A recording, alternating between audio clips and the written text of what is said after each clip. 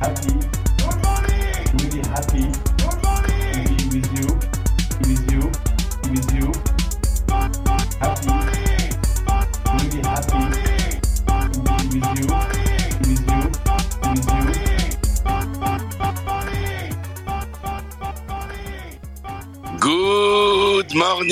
Good morning, bienvenue à toutes et à tous au NFT Morning, le podcast live qui parle de NFT, de crypto art. Tous les matins, c'est John qui vous parle.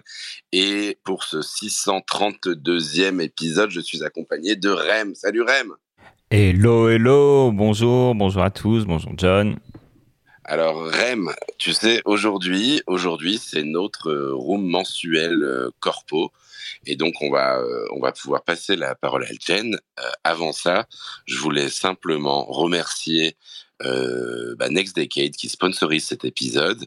En fait, c'est une digital product platform. Leur SaaS accompagne le monde du luxe de la création de produits jusqu'à l'affichage de leur wallet dans un environnement 3D immersif.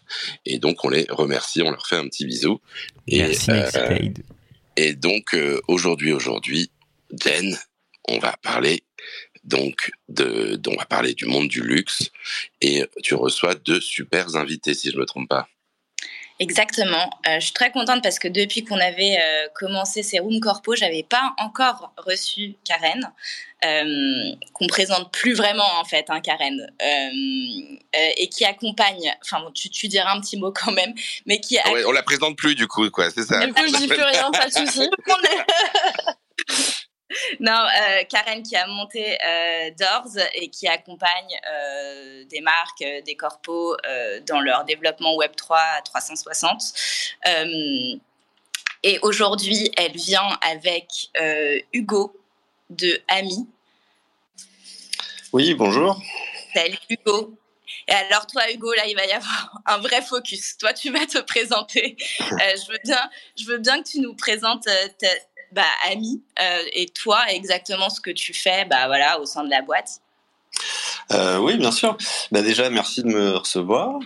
Du coup, moi, je suis Hugo. J'ai rejoint la maison Ami Paris il y a un petit peu plus d'1 an et demi maintenant en tant que Branding and Innovation Manager. Donc, concrètement, mon périmètre, c'est de m'occuper de l'expérience de marque principalement sur la partie digitale et sur les nouveaux formats pour engager avec des audiences qui sont toujours de plus en plus stratégiques pour nous, qui sont des audiences digitales.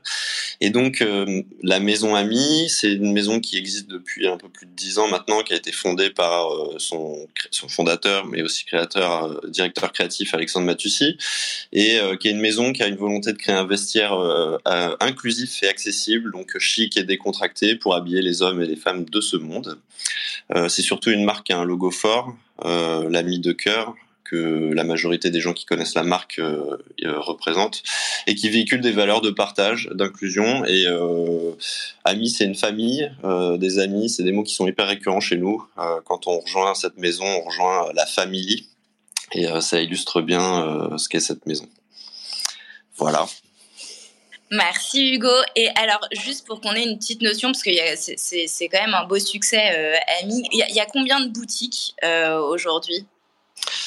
Alors, j'ai pas le chiffre exact en tête, malheureusement, désolé, mais on est évidemment très présent en France. On a des boutiques aussi à Londres, à New York, à Miami, à Los Angeles. On est aussi très présent en Asie. La Corée, le Japon et évidemment la Chine, où on a plusieurs boutiques, et sans oublier le reste de l'Europe, avec l'Allemagne et l'Italie, où on est aussi très présent dans des grands magasins, des wholesalers, etc. Oui, quand même.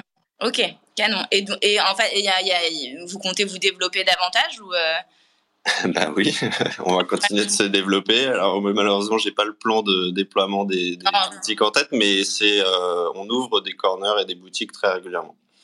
Ok, d'accord, top. Et du coup, à quel moment le Web3 résonne au sein de cette maison ? Et est-ce que ça vient de toi ? Ou est-ce que c'est une réflexion plus commune ? Comment ça se passe ?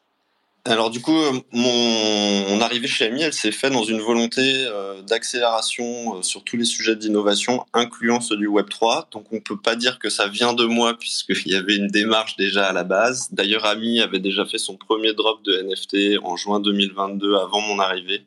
On avait fait une première expérience en collaboration avec un nageur olympique qui s'appelle Tom Daley, à l'occasion de la Pride. Ce qui a permis à la maison de faire ses premiers pas sur le Web3 en comprenant déjà la blockchain, les wallets, les cryptos, mettre tout ça en place du point de vue marque, faire un premier drop. Et donc il y a eu une découverte, une exploration des possibilités, et mon recrutement s'est ancré un peu dans cette volonté d'aller plus loin. Et aujourd'hui, moi, je suis aussi évidemment l'instigateur d'une stratégie, d'une roadmap, d'ambition. Donc, c'est un mix des deux. Ça vient de moi parce que j'ai évidemment été amené à construire tout ça avec les différents partis à l'interne chez Ami. Mais il y avait déjà une forte volonté de s'orienter dans cette direction avant mon arrivée. Ok, d'accord. Donc à la direction, on est plutôt très favorable. Ça n'a pas été un point compliqué puisque quand tu es arrivé, ça faisait partie de ta fiche en fait de développer, de voir quelles expériences tu pouvais développer sur le Web3.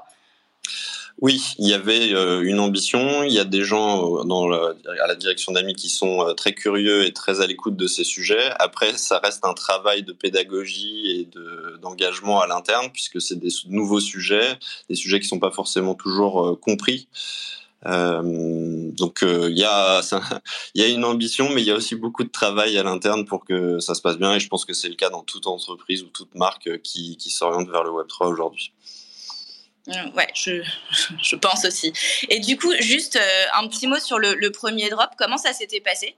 Enfin, quels étaient les retours de cette première expérience Web3 ? Les retours ont été très positifs. De manière générale, on cherche pas à faire des choses compliquées. Pour donner un petit aperçu de cette opération, en fait, donc le partenariat avec Tom Daley consistait à mettre en drop des NFT dont les revenus allaient être reversés à des organisations, une organisation LGBTQ qui avait été choisie par Tom Daley.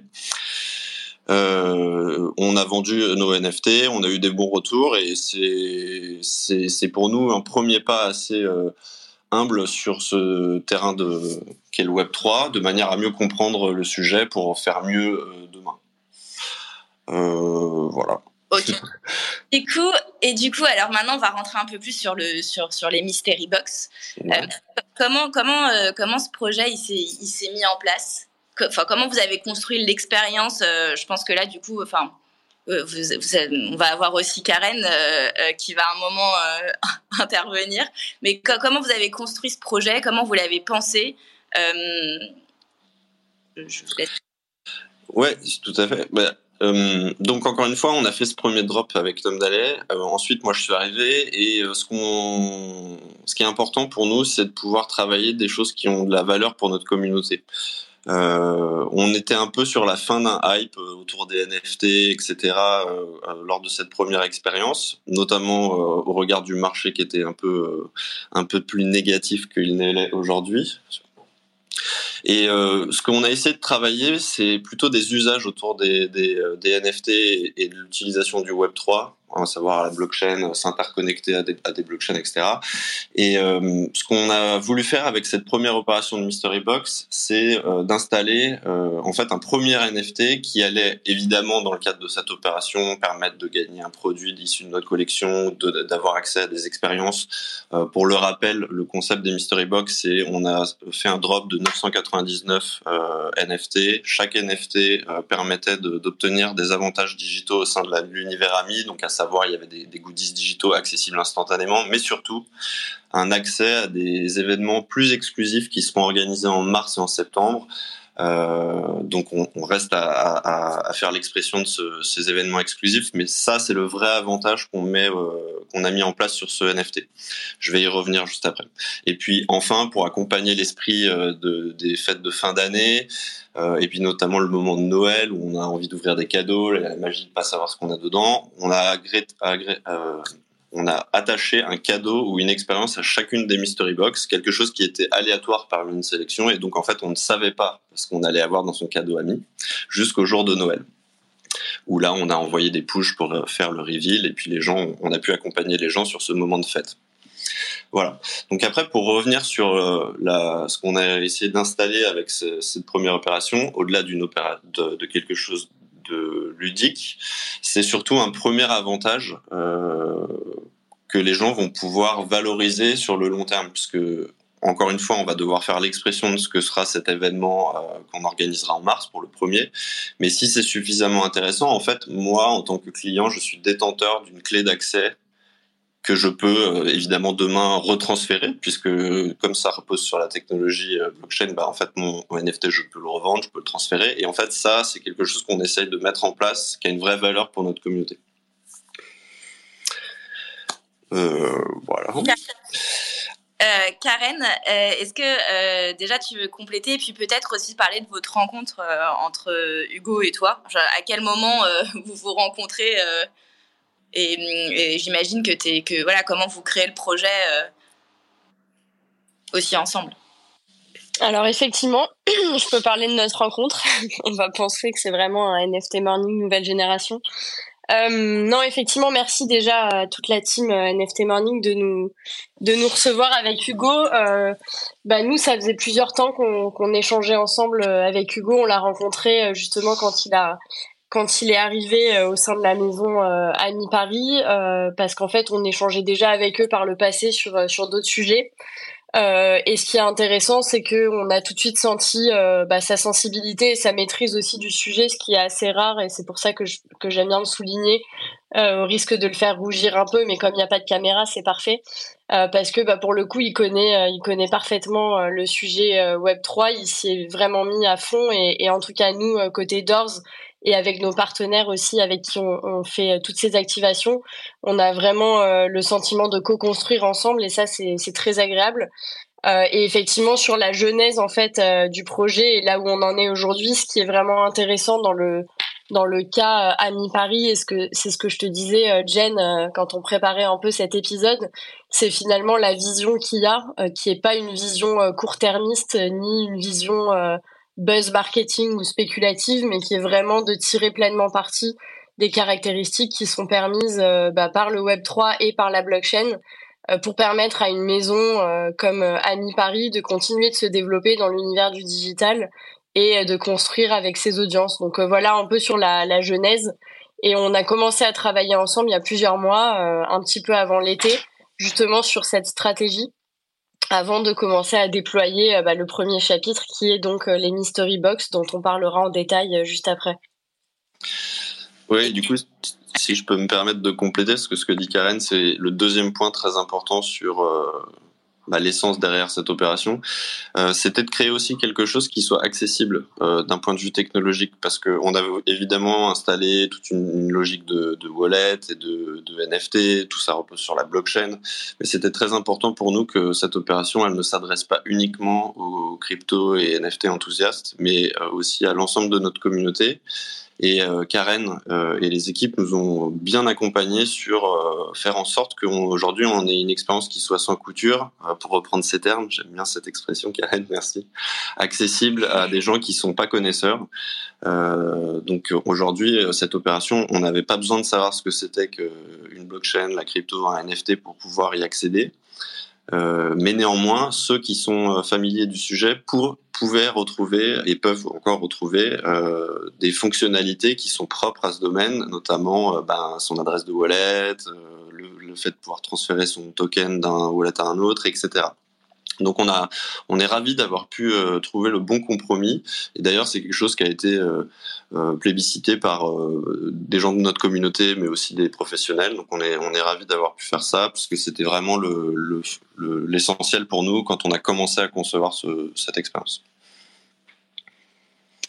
Merci à tous les deux. Alors justement, on va rentrer un peu plus en profondeur sur les Mystery Box.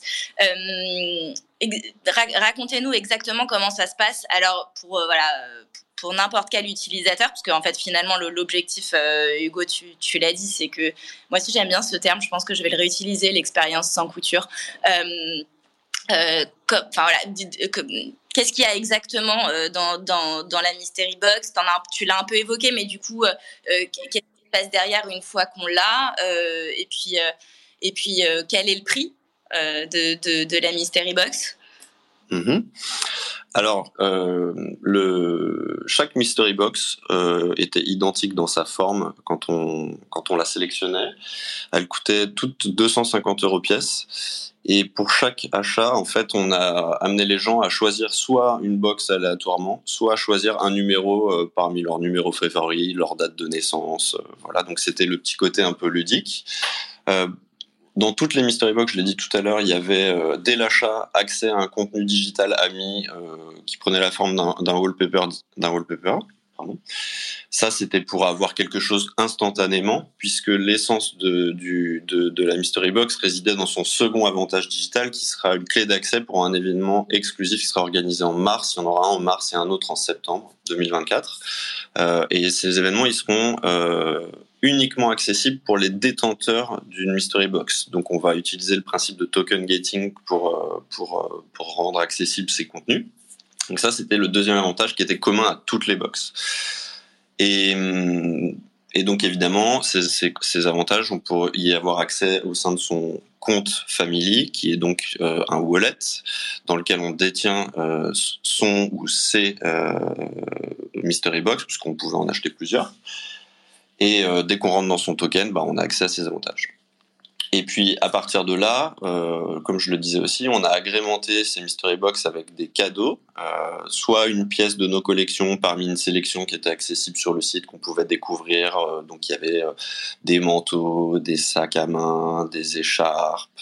Il y avait une variété de produits, mais aussi des expériences qu'on a évidemment essayé de rendre les plus généreuses possibles. Donc il y avait des invitations pour le défilé qui a eu lieu hier.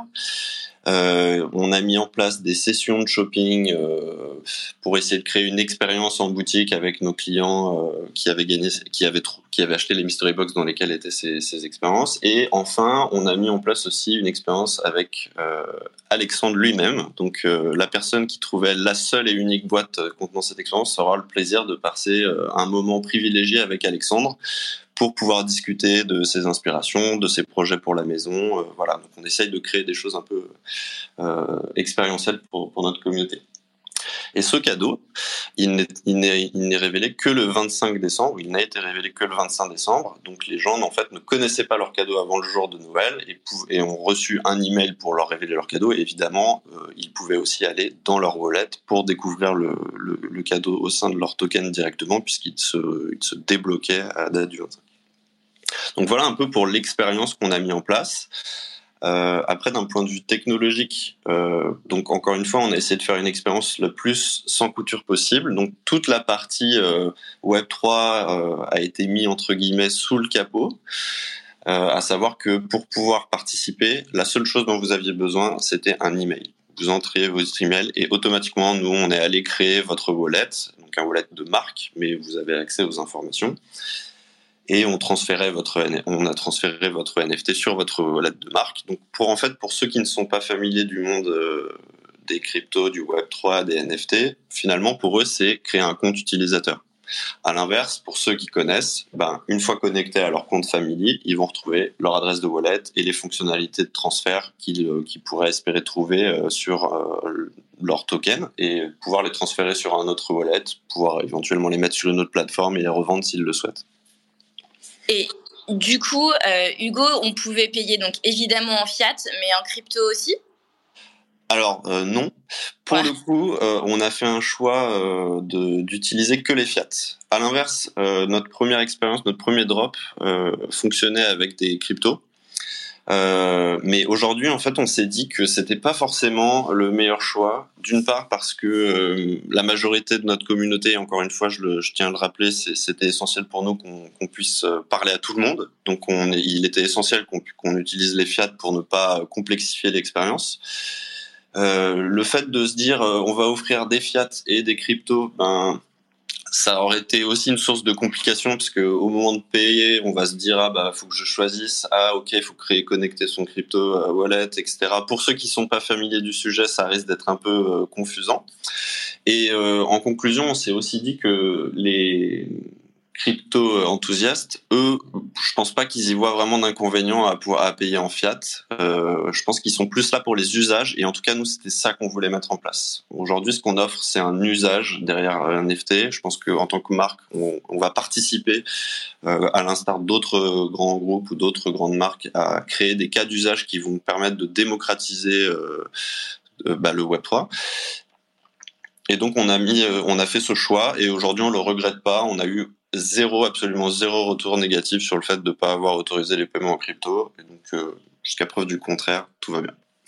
Et peut-être là-dessus, si je peux me permettre de compléter, Jen, c'est même si effectivement, comme on se l'est dit, on restera sur du teasing et on pourra pas forcément vous donner tout le dessous des cartes de ce qui se passera dans les mois à venir, mais cette vision-là aussi, elle fait partie d'une vision potentiellement à plus long terme. C'était de se dire là, sur cette activation et sur d'autres, effectivement, on a envie de quelque chose d'inclusif, et comme le dit Hugo, il n'y a eu aucun retour négatif, au contraire. Et même les crypto-friendly se sont pas sentis mal, entre guillemets, de payer en fiat. Voilà, en revanche, c'est forcément aussi dans des réflexions pour potentiellement d'autres activations demain. Mais c'est aussi vraiment dans la logique et le positionnement de Ami Paris. Et pour faire un peu un dézoom, c'est aussi ce qu'on voit beaucoup aujourd'hui quand même sur le marché pour les corporates, parce qu'il y a évidemment une exigence d'expérience utilisateur derrière, et d'être inclusif et d'aller finalement acculturer la grande majorité des gens qui sont pas acculturés au NFT et au Web3, avant d'aller ensuite attirer spécifiquement des crypto-friendly. Alors, je comprends complètement vos points et ce que vous dites, et ça a du sens, mais la question un peu que je me pose juste derrière, c'est du coup, est-ce qu'il n'y a pas aussi un peu une réticence de la marque, comme plein d'autres, à faire rentrer des cryptos? Alors, c'est atténué parce que Hugo, tu disais que la première expérience, il y avait des cryptos, mais est-ce que c'est pas aujourd'hui un peu un point bloquant de faire rentrer financièrement des cryptos au sein de la boîte, parce qu'après il faut les gérer, il faut les traiter, et ça demande aussi des compétences? Ou est-ce que c'est pas du tout votre point En fait, pour avoir déjà du coup travaillé sur le sujet lors d'un premier drop, et puis échanger régulièrement avec des solutions de paiement crypto, aujourd'hui pour une marque comme Ami, par exemple, on pourrait tout à fait utiliser des solutions de paiement qui auto-convertissent des paiements en crypto en euros, et que d'un point de vue financier, ce soit transparent, entre guillemets. Donc, je pense que c'est pas, la difficulté, elle réside plus dans la partie interne ou comment on met ça en place. Là, c'est juste, on a vraiment fait le choix d'utiliser les fiat pour avoir une expérience la plus simple et laser possible. Encore une fois, comme le dit Karen, on est au début du chemin. Il y a beaucoup de choses qu'on va pouvoir continuer de bâtir dans les mois et années à venir. En tout cas, on se le souhaite.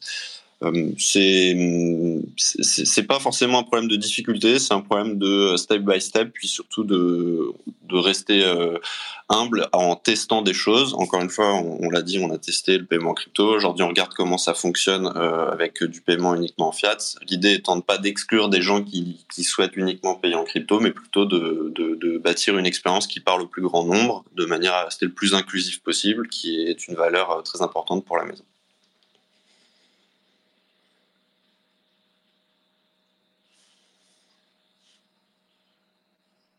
Allô? Jen a le micro coupé. Okay. Pardon, excusez-moi. Je comprends que du coup, les Mystery Box, elles s'inscrivent dans un projet, dans une roadmap plus large. Mais juste sur le projet, les Mystery Box, combien de temps concrètement ça a pris à mettre en place?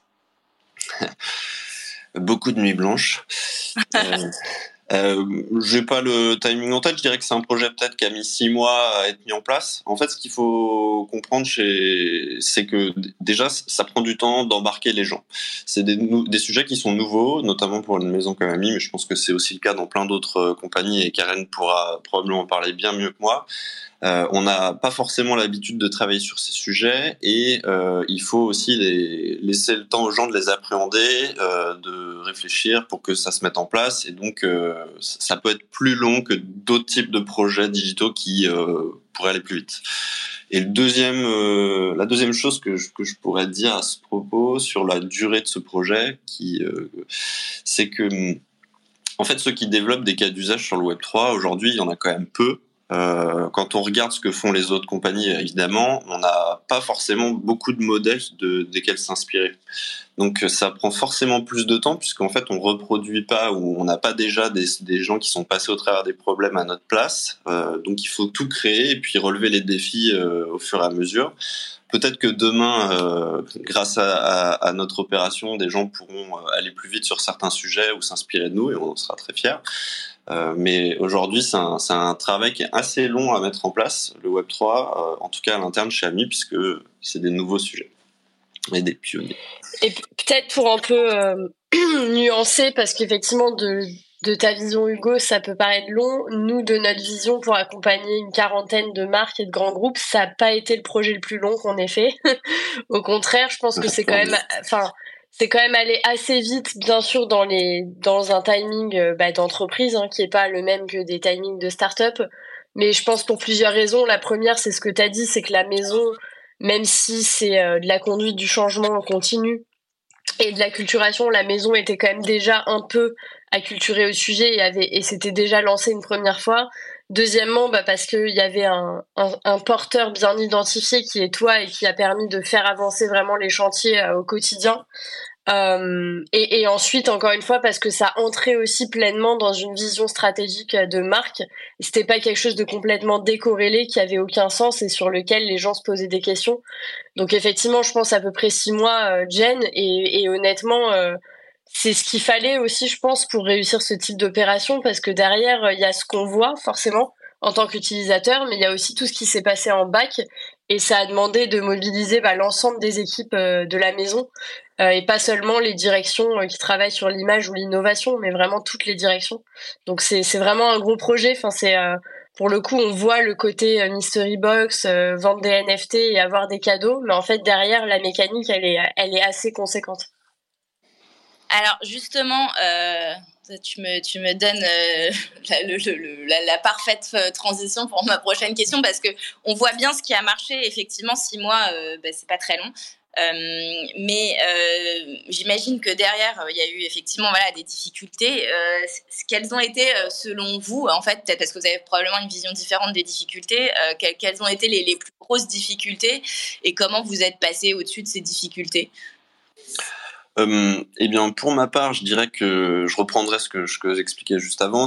C'est des process et des sujets nouveaux. Donc, il y a beaucoup de pédagogie à faire. Et là, heureusement, on a été très bien accompagnés par Doors et les équipes de manière générale pour faire du conseil, organiser des workshops, discuter avec tous les parties qui allaient être impliquées. Alors, Karen a cité l'image, la direction d'innovation, etc. Mais on a beaucoup d'autres départements qui ont été impliqués, la partie e-commerce, logistique, légale, financière. Enfin, c'est vraiment un projet très 360 en fait au sein de l'entreprise. Donc il y a eu beaucoup de temps passé à faire de la pédagogie. C'est pas forcément une difficulté, mais c'était une étape nécessaire parce qu'en fait sans l'engagement des parties, on peut pas avancer. Et ça c'est un premier challenge auquel on a dû répondre. Ensuite, je dirais que dans la continuité, qui dit projet spécial dit besoins spéciaux. Parfois, ça sort un peu des tuyaux existants. Et là aussi, il a fallu que tous les parties impliquées mettent la main à la pâte pour mettre en place les solutions de paiement, mettre en place les ponts IT. Enfin, c'est vraiment, on parle vraiment de ce qu'il y a sous le capot, mais ça a été des vrais challenges au quotidien. Et là, heureusement, que ce soit du côté de Doors et des équipes cohortes et des équipes de dev, et aussi, bien entendu, les équipes à l'interne chez Ami, il y a une vraie volonté de faire ensemble. En tout cas, il y a eu une vraie volonté de faire ensemble sur ce projet. Et c'est je pense, une des clés du succès. Ça n'a pas été sans douleur, évidemment, comme tout projet. Et côté défi technique, là aussi, on a eu évidemment des sujets clés à débloquer, des challenges, et encore une fois, Doors, les équipes de cohorte et tous les membres impliqués sur le projet ont été forts de propositions et de solutions, et c'est des difficultés qu'on a sur tous les projets digitaux. Pour en avoir fait un certain nombre, c'est inévitable. Et le fait d'avoir été bien accompagné et de pouvoir se reposer sur les gens avec qui on travaille, ça a été une clé très importante pour réussir à amener ce projet à terme. Karen, tu veux compléter? Moi, je vous écoute. Je trouve que tout ce que vous dites est top. Non, effectivement, je pense que Hugo a bien identifié les challenges qu'on avait eus. Je pense que il y a forcément eu aussi beaucoup de questions quand on a commencé à travailler sur la stratégie, et que d'ailleurs toutes les marques et les grandes entreprises se posent aujourd'hui en lien avec le marché actuel, forcément. Et c'est aussi une des raisons pour lesquelles, et en fonction du positionnement stratégique d'Ami, on a vraiment choisi d'inclure cette opération et la stratégie globale dans une volonté plus large, en fait, d'innovation et d'expérience client, pour justement pas la centrer uniquement sur la vision d'un drop NFT, pour lequel les conditions de marché auraient pu aussi être délicates, mais ça faisait forcément partie des questions. Et après, effectivement, je pense que, en tout cas, nous, de notre point de vue, on n'a pas eu plus de difficultés que ce qu'on connaît habituellement. Et au lieu de difficultés, je parlerais plutôt de challenge et de défis. Et c'est vraiment les défis actuels des grandes marques. C'est effectivement cette notion de conduite du changement, d'être capable d'acculturer et d'embarquer avec nous l'ensemble des directions métiers, parce qu'effectivement, c'est un projet qui impacte à 360 degrés. Et c'est pas possible de laisser des gens sur le côté qui comprennent pas, en fait, pourquoi on le fait. Et le deuxième sujet, effectivement, c'est toute l'intégration seamless, pour que ça s'intègre parfaitement à l'écosystème digital actuel, mais aussi à tout l'écosystème, on va dire, physique, pour qu'il y ait un lien aussi demain d'omnicanalité parfaite, en fait, entre ce qui est fait d'un point de vue digital et ce qui est fait dans l'univers réel. Donc voilà, c'était finalement des challenges assez classiques. On n'a pas vu en tout cas de difficultés extraordinaires par rapport à ce qu'on voit ailleurs. Et au contraire, je pense qu'on est plutôt satisfait de la manière dont ça s'est passé. Les équipes ont bien travaillé, mais globalement, c'est un défi qui a été vraiment bien relevé, quoi. Et alors, du coup, quel était, l'objectif des Mystery Box? Donc, c'est évidemment de créer quelque chose de nouveau, de parler à vos clients, à votre communauté. Mais moi, la question que je me pose, donc, pourquoi alors Karen, je sais un peu mieux ta réponse, mais Hugo, du coup plus. Pourquoi, en fait, selon toi, le Web3 favorise la relation client-marque, et qu'est-ce qu'il apporte de nouveau? Parce que tu vois, moi, c'est une question.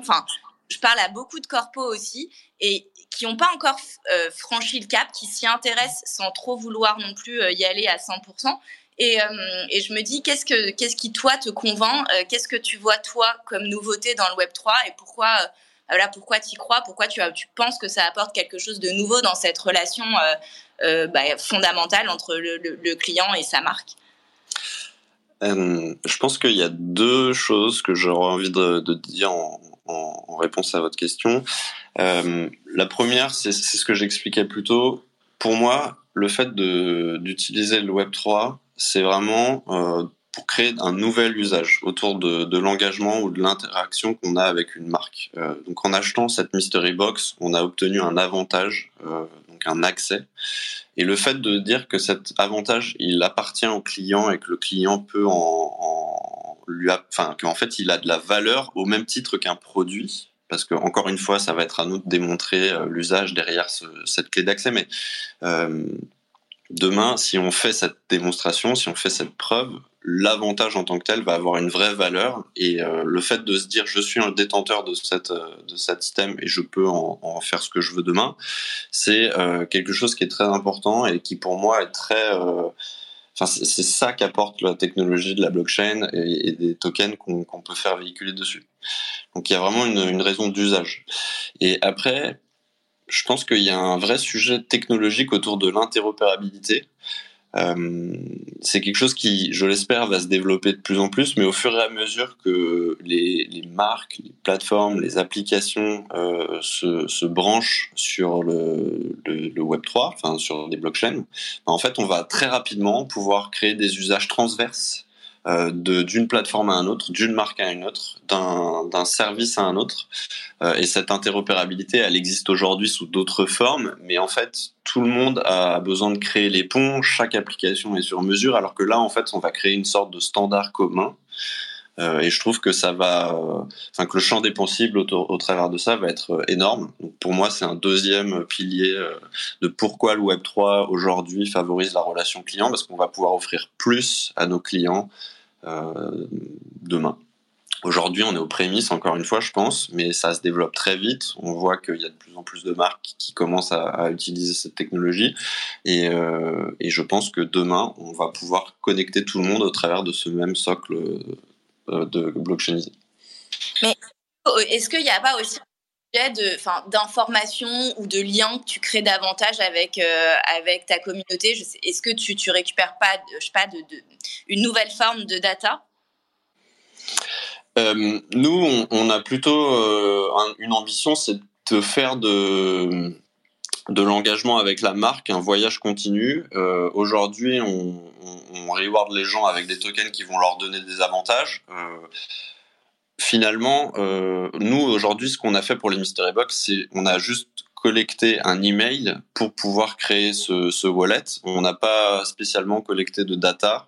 Évidemment, on peut voir le Web3 comme une forme de stratégie de collecte de données.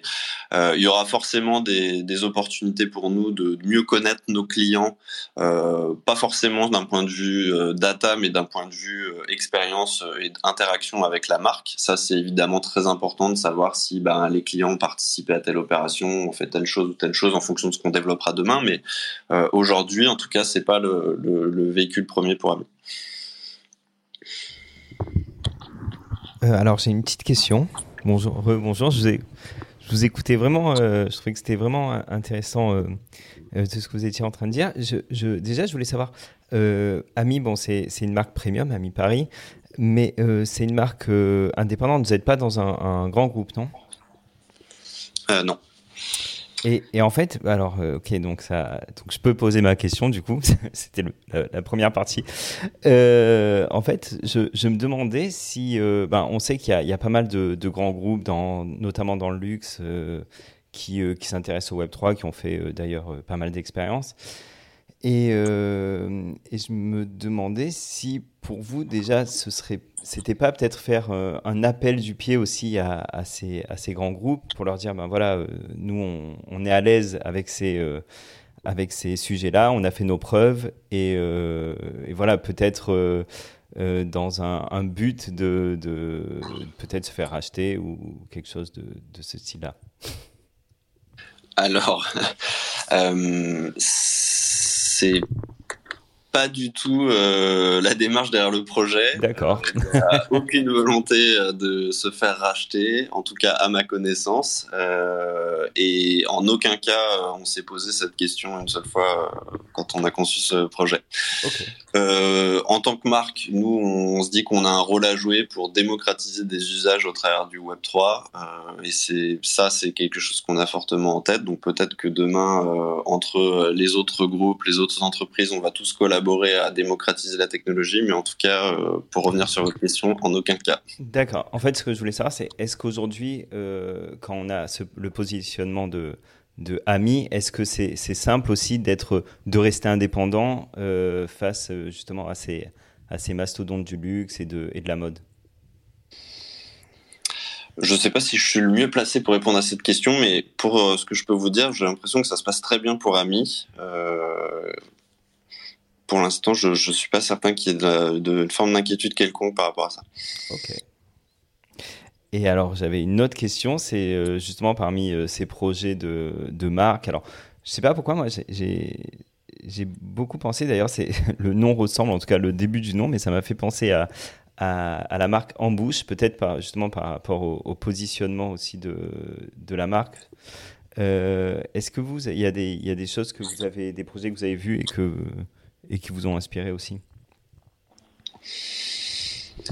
Oui, il y a des projets très inspirants, notamment au travers des usages. Moi, je peux citer, par exemple, pour revenir là-dessus, quelque chose qui a été fait par Lacoste. Lacoste, ils ont récemment mis en place un espace virtuel, une sorte de virtual store, dans lequel on pouvait naviguer et au sein duquel il y avait du token gating qui permettait à ceux qui détenaient des tokens du programme Underwater de pouvoir accéder à des rooms supplémentaires, des contenus supplémentaires. Ça, pour moi, c'est une expression d'un cas d'usage que je trouvais très intéressant.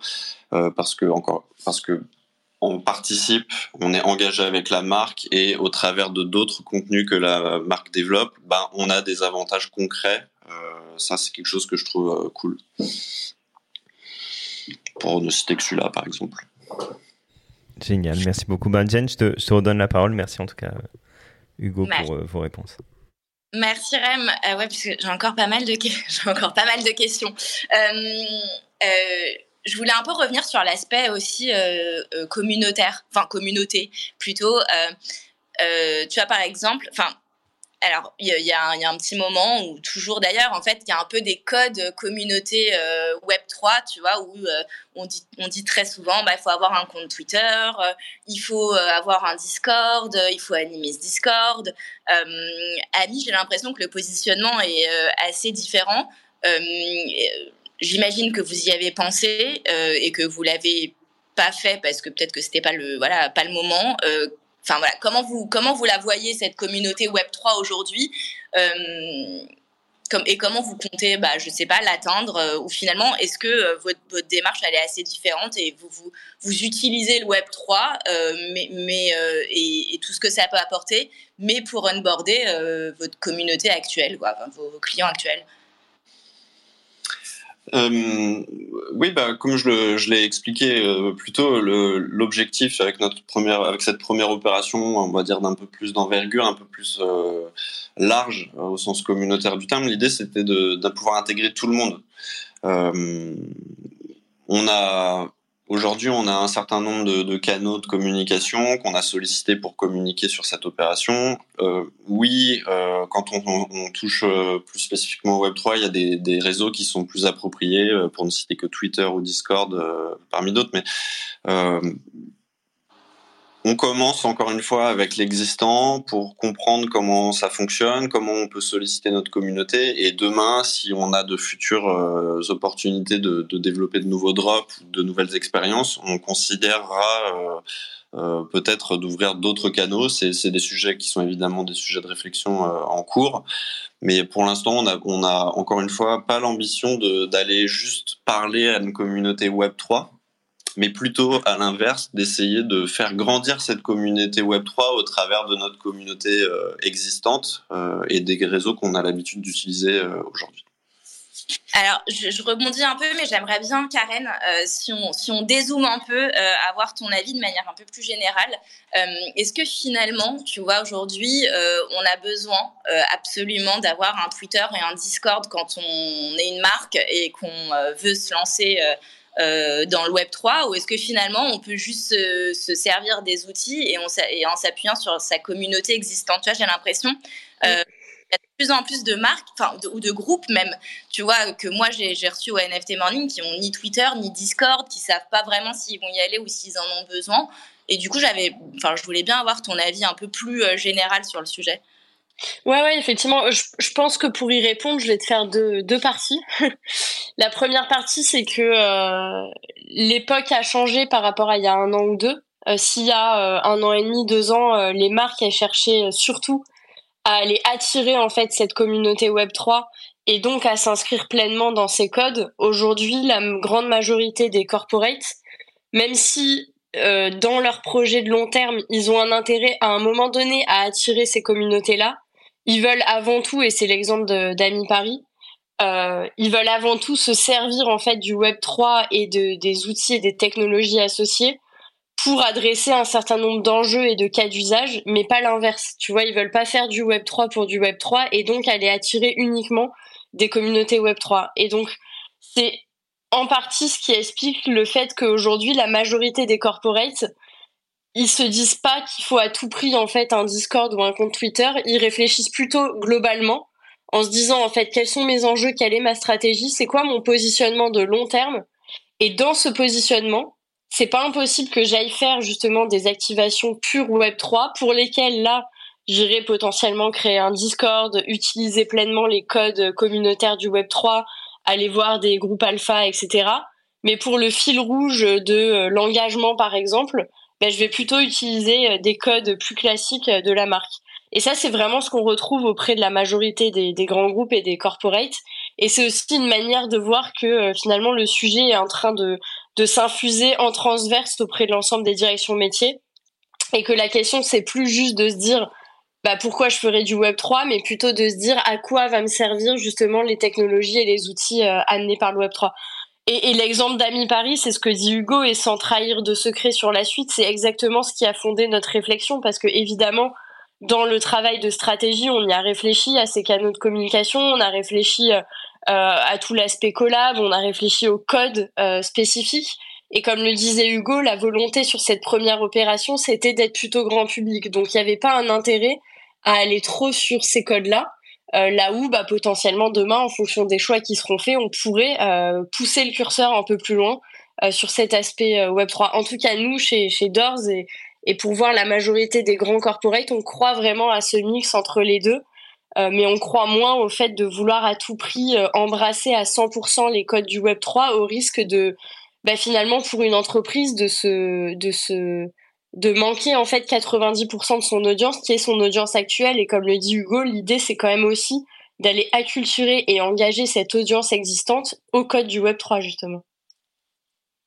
Ok, non mais c'est pour ça que je voulais revenir dessus, parce que globalement sur tous les derniers projets que j'ai reçus, le compte Twitter, qui était quand même des critères un peu même de sérieux, et en fait je me rends compte que finalement quand t'es une marque, t'as une légitimité acquise qui est très différente de quand tu montes un projet pur, entre guillemets pur Web3 comme je sais pas, World of Women, où là effectivement exactement ta communauté, mais pour ces marques là elles ont des communautés déjà très très établies qu'il faut onboarder effectivement, et avoir un compte Twitter ou un compte Discord, c'est pas un critère aujourd'hui pour elles en tout cas, clairement. Et peut-être par ailleurs aussi, Jen, pour compléter, il faut aussi considérer, comme on le disait, parce que ça c'est pas quelque chose qui est souvent remarqué ou pris en compte vu de l'extérieur, mais amener ce type de projet, et Hugo l'a dit, ce sont des projets qui sont assez lourds en interne, qui sont évidemment hyper positifs, mais qui sont lourds parce que ça implique de la conduite du changement, ça implique de dire à des gens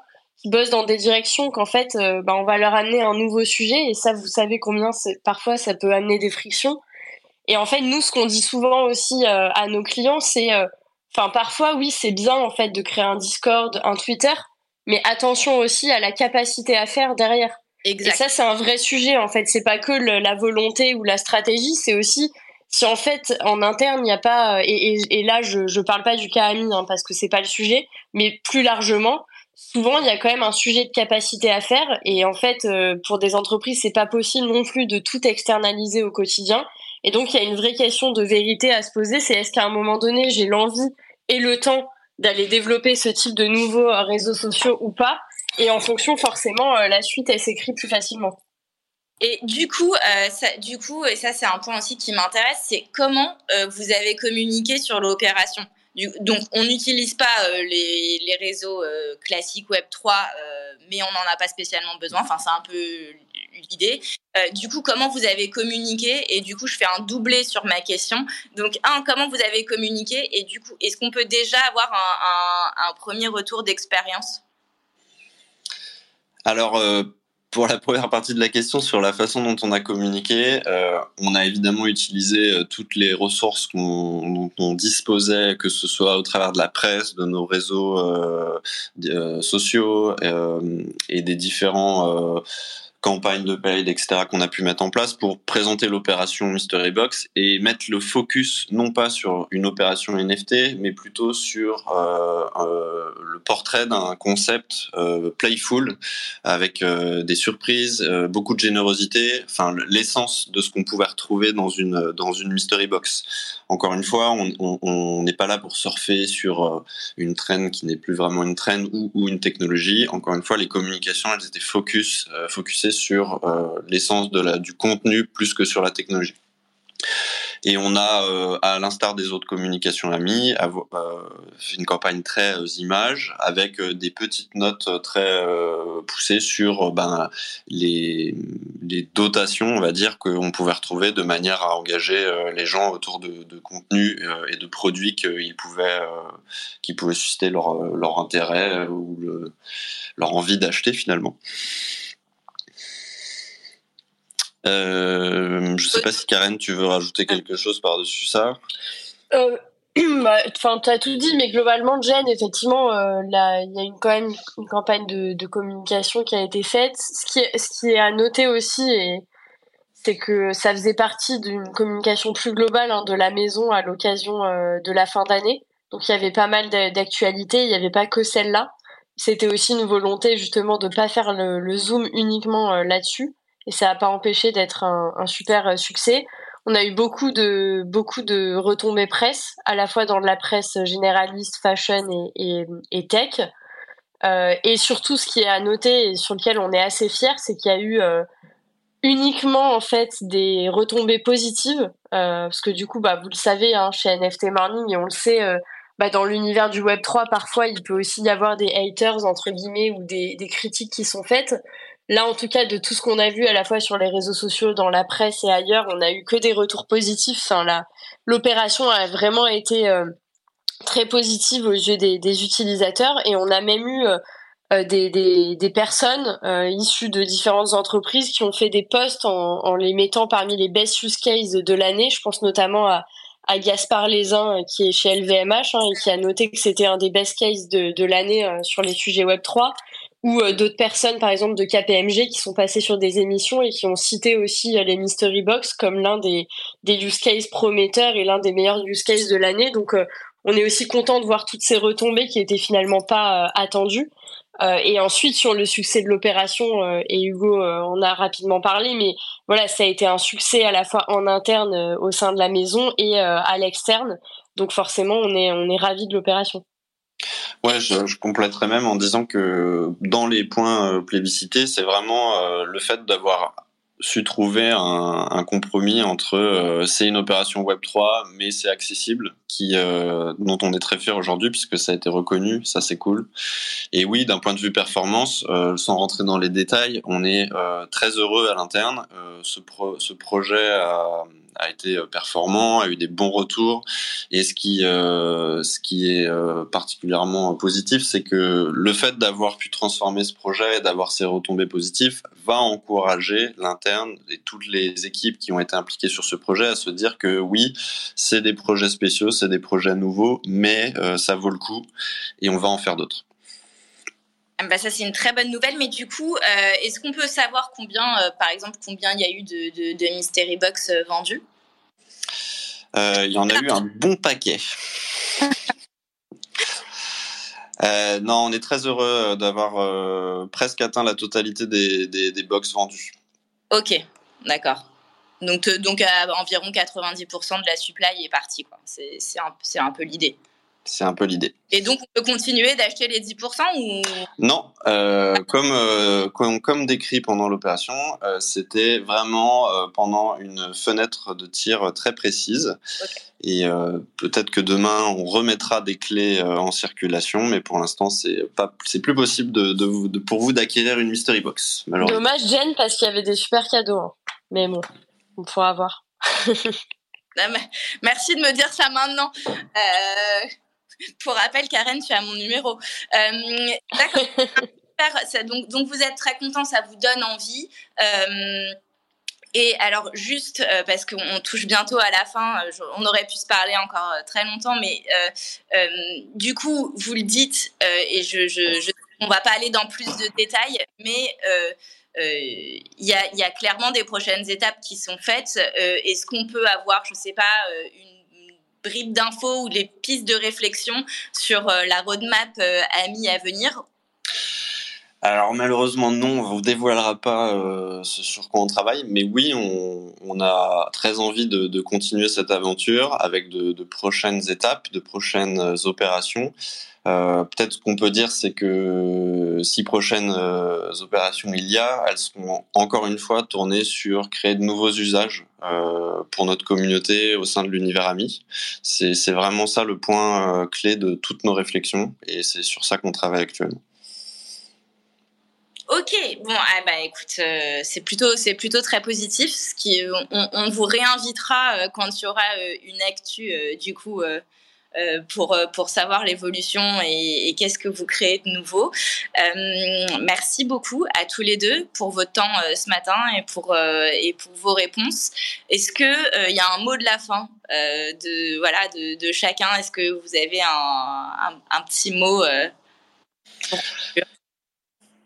Pour ma part, déjà, merci beaucoup de m'avoir reçu ce matin. Pour le petit mot de la fin, je dirais que, évidemment, quand on est une personne, un profil comme le mien, qui travaille dans l'innovation et les nouvelles technologies depuis un moment, je trouve que le Web3 et ce que ça va apporter, c'est vraiment quelque chose qui est ultra stimulant. Je suis ravi de pouvoir travailler sur ces projets pour la Maison Ami, de pouvoir être entouré avec des gens qui sont hyper stimulés par ces sujets-là aussi, évidemment comme Karen, mais tous les autres personnes de Doors et des partenaires impliqués sur le projet. Et je trouve que c'est une super communauté et on va vraiment s'éclater dans les années à venir. Et ça, c'est pour moi le mot de la fin, c'est de dire ça a été un projet certes compliqué à mettre en place, mais on l'a fait et on s'est vraiment marré, et j'ai hâte de faire le projet. Yes, un mot de la fin pour ma part, c'est premièrement stay tuned, parce que comme tu l'as compris, Jen, on peut pas tout dévoiler là, mais franchement ce qui arrive, ça va être assez cool, et j'espère que vous suivrez de près, et évidemment on aura grand plaisir à revenir pour en parler. Et plus spécifiquement, moi je remercie encore Hugo et toute la maison Ami, parce que de travailler avec des clients comme ça sur des projets aussi passionnants, nous aussi c'est stimulant, et ça confirme en fait le choix qu'on a fait de créer Doors, et d'accompagner en fait des maisons et des marques sur des projets qui font sens et qui vont vraiment impacter à l'avenir. Voilà, on n'est pas sur un projet bullshit ou buzzword, on est vraiment sur quelque chose qui accompagne en fait une vision de fond et qui est essentielle pour construire la relation client de demain. Donc voilà, et merci au NFT Morning, toujours un plaisir de passer parmi vous. Merci beaucoup, merci Karen, merci Hugo, et merci Jane pour cette room passionnante. Ouais, merci beaucoup. Merci d'avoir joué le jeu, Hugo. Et puis, j'ai hâte de suivre la suite de vos aventures, bien entourée avec Karen. Et on se fera un plaisir de vous accueillir quand il y aura des actus. Et voilà. Exactement. Alors, toi pour le mois prochain, tu as déjà une idée de rendez-vous ? Moi, je fais du teasing maintenant. J'ai déjà une idée, mais c'est pareil. Je fais comme Hugo sur la roadmap. Je n'en dirai pas. Ok. Bon, hâte de te retrouver le mois prochain. Écoutez, nous, on se retrouve dès lundi avec les news de la semaine en vidéo avec Monsieur Rabbit cette fois. On aura sûrement Jessie et Anne-Lise mardi. Mercredi, on reçoit le fondateur de la collection Thésards, la collection emblématique de PFP sur Tezos. Et jeudi, on aura l'honneur, le privilège de recevoir l'artiste Fred Forrest, qui est un artiste d'art contemporain majeur et qui a une expo au Centre Pompidou qui va ou qui a déjà commencé, mais je crois que ça commence la semaine prochaine. Et puis voilà, donc et vendredi, je sais pas encore, mais on verra. Voilà, une belle semaine encore qui s'annonce. Merci à tous, et puis good morning et bon week-end. Good morning. Happy